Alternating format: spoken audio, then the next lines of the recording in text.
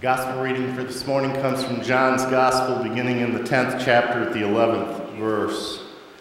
John wrote these things, Jesus speaking. I am the good shepherd. The good shepherd puts the sheep before himself, sacrifices himself if necessary. A hired man is not a real shepherd. The sheep mean nothing to him. He sees a wolf come and runs for it, leaving the sheep to be ravaged and scattered by the wolf. He's only in it for the money. The sheep don't matter to him. I am the good shepherd. I know my own sheep, and my own sheep know me. In the same way the Father knows me, and I know the Father. I put the sheep before myself, sacrificing myself if necessary. You need to know that I have other sheep in addition to those in this pen. I need to gather and bring them too, and they'll also recognize my voice. Then it will be one flock, one shepherd. And this is why the Father loves me, because I freely lay down my life.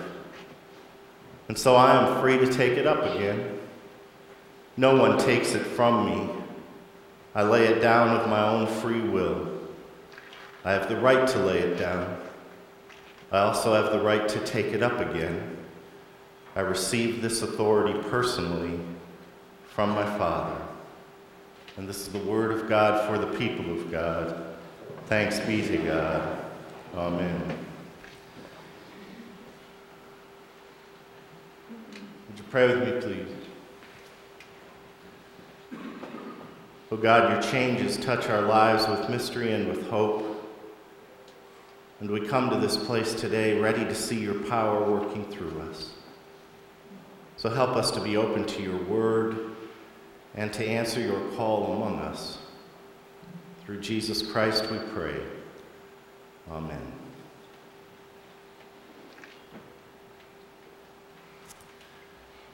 Now, once upon a time, there was a sheep named Larry who was born into a comfortable sheep family, and who had always been treated well by the shepherd and the other sheep.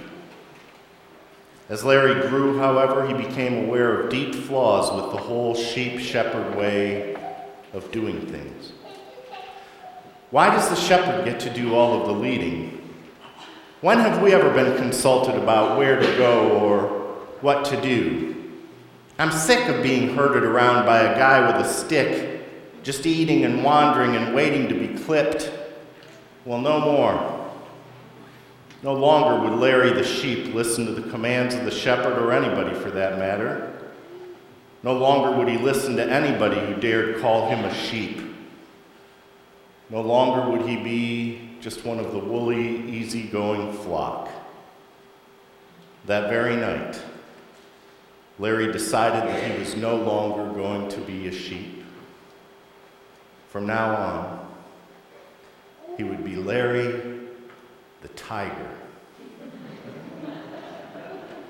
He would become a sleek, solitary hunter, death on 4 well-muscled legs, wrapped in sleek, striped fur. Larry stood up, held his head high, and as quietly as he imagined a tiger would, he crept away from the flock.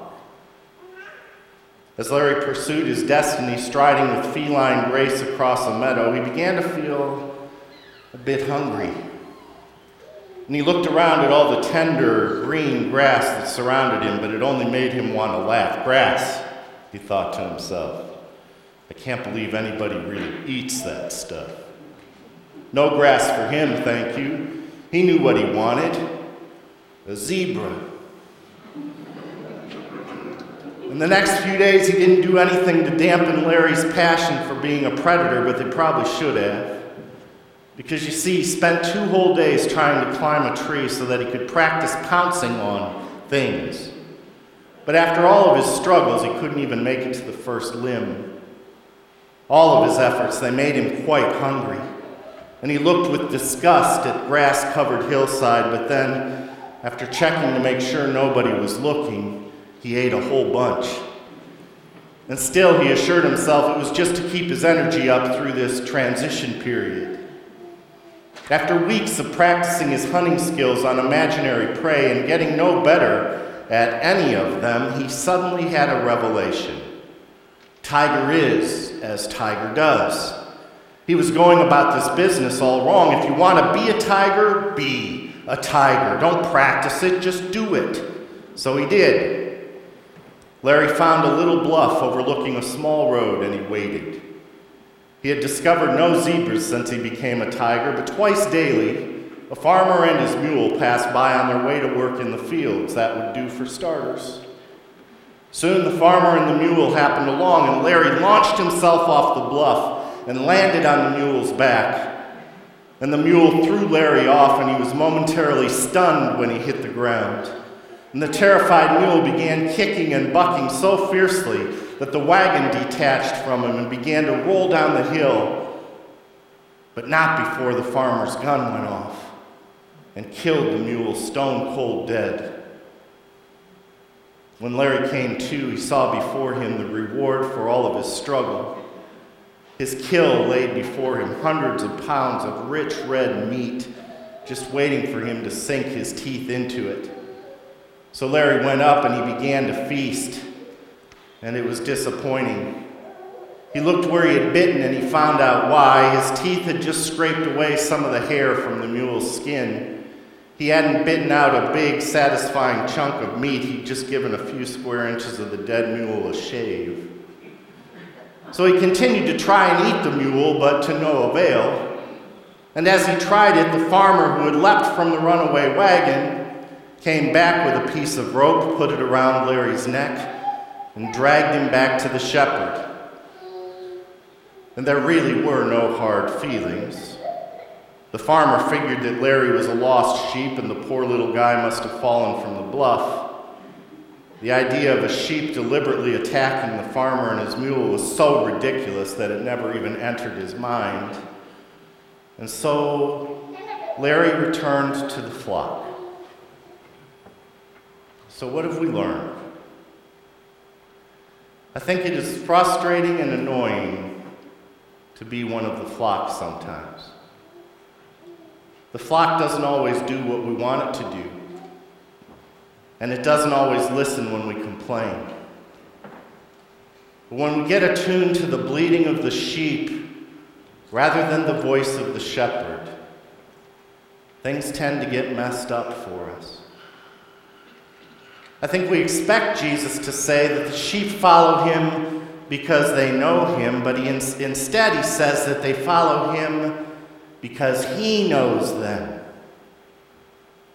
We long to be known, to be understood at the deepest of levels. It is true in all of our relationships. Yet the more we risk being known, the greater the intimacy and the greater the vulnerability as well. Profound intimacy speaks profound love. The greatest love requires the greatest risk.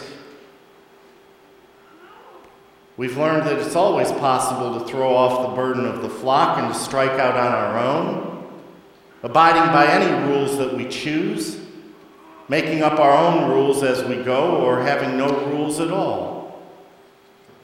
Folks, there are plenty of things in life that are worth leaving behind.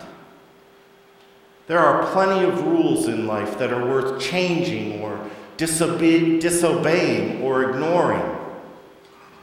But Larry learned, and maybe we should take a hint, that when we start looking for new ways of doing things, we need to be prepared for the consequences of leaving behind the old life.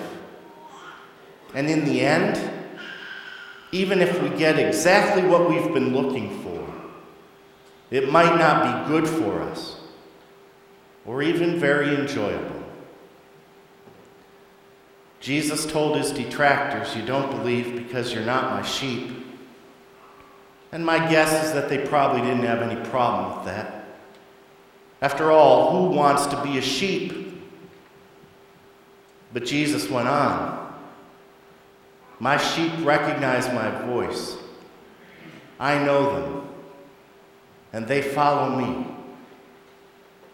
Sure, nobody wants to be a sheep just to be one of the flock.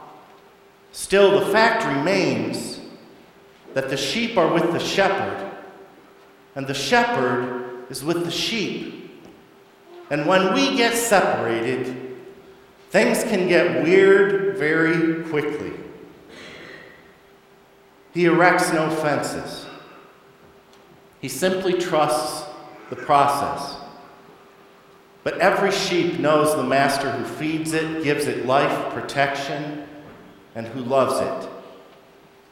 Eternal life means eternal protection. And sheep are as safe can be, and permanently so. They only need to stay close to the shepherd, listen for his voice, and follow him into the very presence of God. Amen.